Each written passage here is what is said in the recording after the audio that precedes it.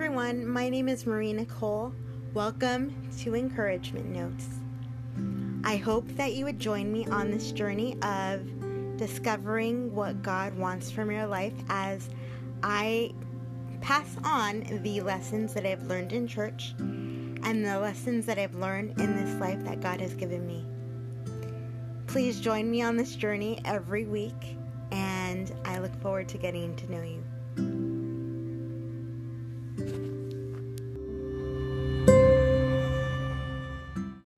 Hey, I hope all is going well and you're having a beautiful, blessed day. Today I want to come and retell you my story. I felt a little weird about telling my story the first time because of the sound quality. I did not give you guys the best quality that I could. So I hope that this is a lot better. So I was born April 8th, 1982. And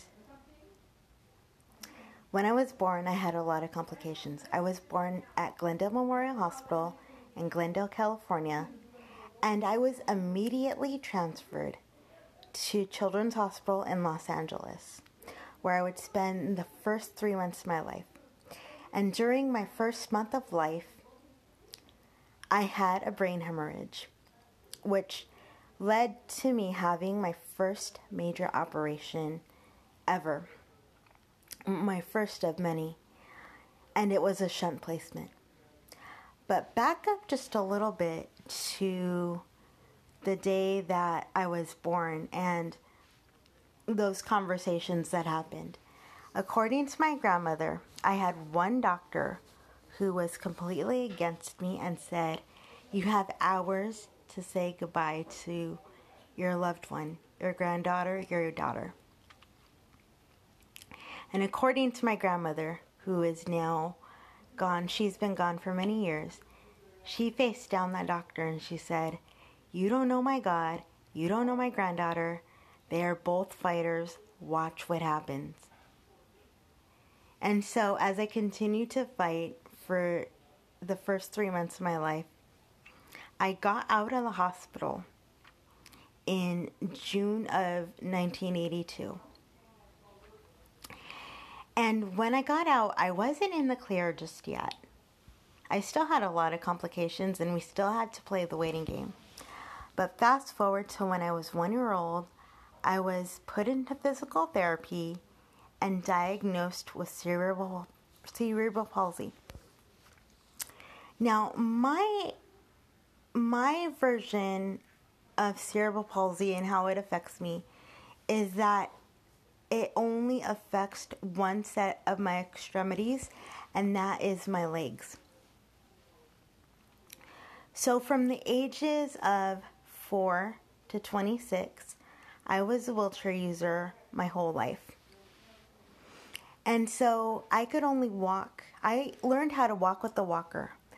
But I learned how to walk with the walker after a painful miracle came into my life. And that painful miracle came in the form of surgery that I had when I was 7 years old.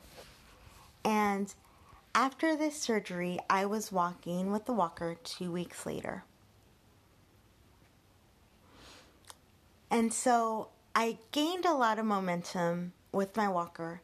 However, I was a wheelchair user until I was 26. And so fast forward to me being 26. When I was 26, I actually was a theater student at Pasadena City College. And I remember the day very, very clearly where I had to stand in front of the class. This was the exercise that we had to do, was that we had to stand in front of the class and explain exactly who we were as a person. And so I was so excited to do this because I knew exactly what I wanted to say. I was never short of words, and I was never shy, and I still am never shy. Hello, I'm doing this podcast. I still am never shy about what to say and when to say it.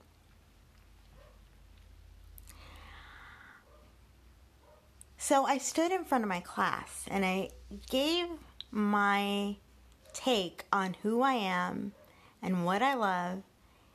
And after I was done, I felt really good about it. But then a woman from my class raised her hand and says, "So, how exactly do we describe you?" I was livid at this point. You could imagine that a frown just took over my face, and I wanted to give this woman a piece of my mind, but I didn't, because when I looked at her, honestly, I pictured my grandmother. So, it was my goal at the end of college, and at this point, I'm 26 years old when I'm ending college. It was my goal to not be a wheelchair user anymore. So in 2011, I enrolled in physical therapy again for the period of 6 weeks. Not 6 months, 6 weeks. And in these 6 weeks, or at my first appointment, I should say, my therapist asked me, "What do you want to work on?" And I said, "I want to give up my chair for good." And she looks at me with a shocked face, rightfully so, and she says, "Are you sure it's going to be really, really hard? Are you sure?" I said, "Yes, I know I could do it, so I want to try." And within 3 weeks of therapy and working my muscles, I was no longer using my chair for mobility. And I used the other 3 weeks to refine and perfect my movement. So refining my posture, refining my gait, which is the way in which you walk, and getting my legs as strong as possible. So what I want you guys to take away from my story, if you take away nothing else, when somebody says you can't do something, say, "Oh yeah, watch me." But not only watch me, watch what God does. Because He is in control and He loves us and He wants the best for us. So what He says goes. So if you tell somebody to walk, they are going to walk.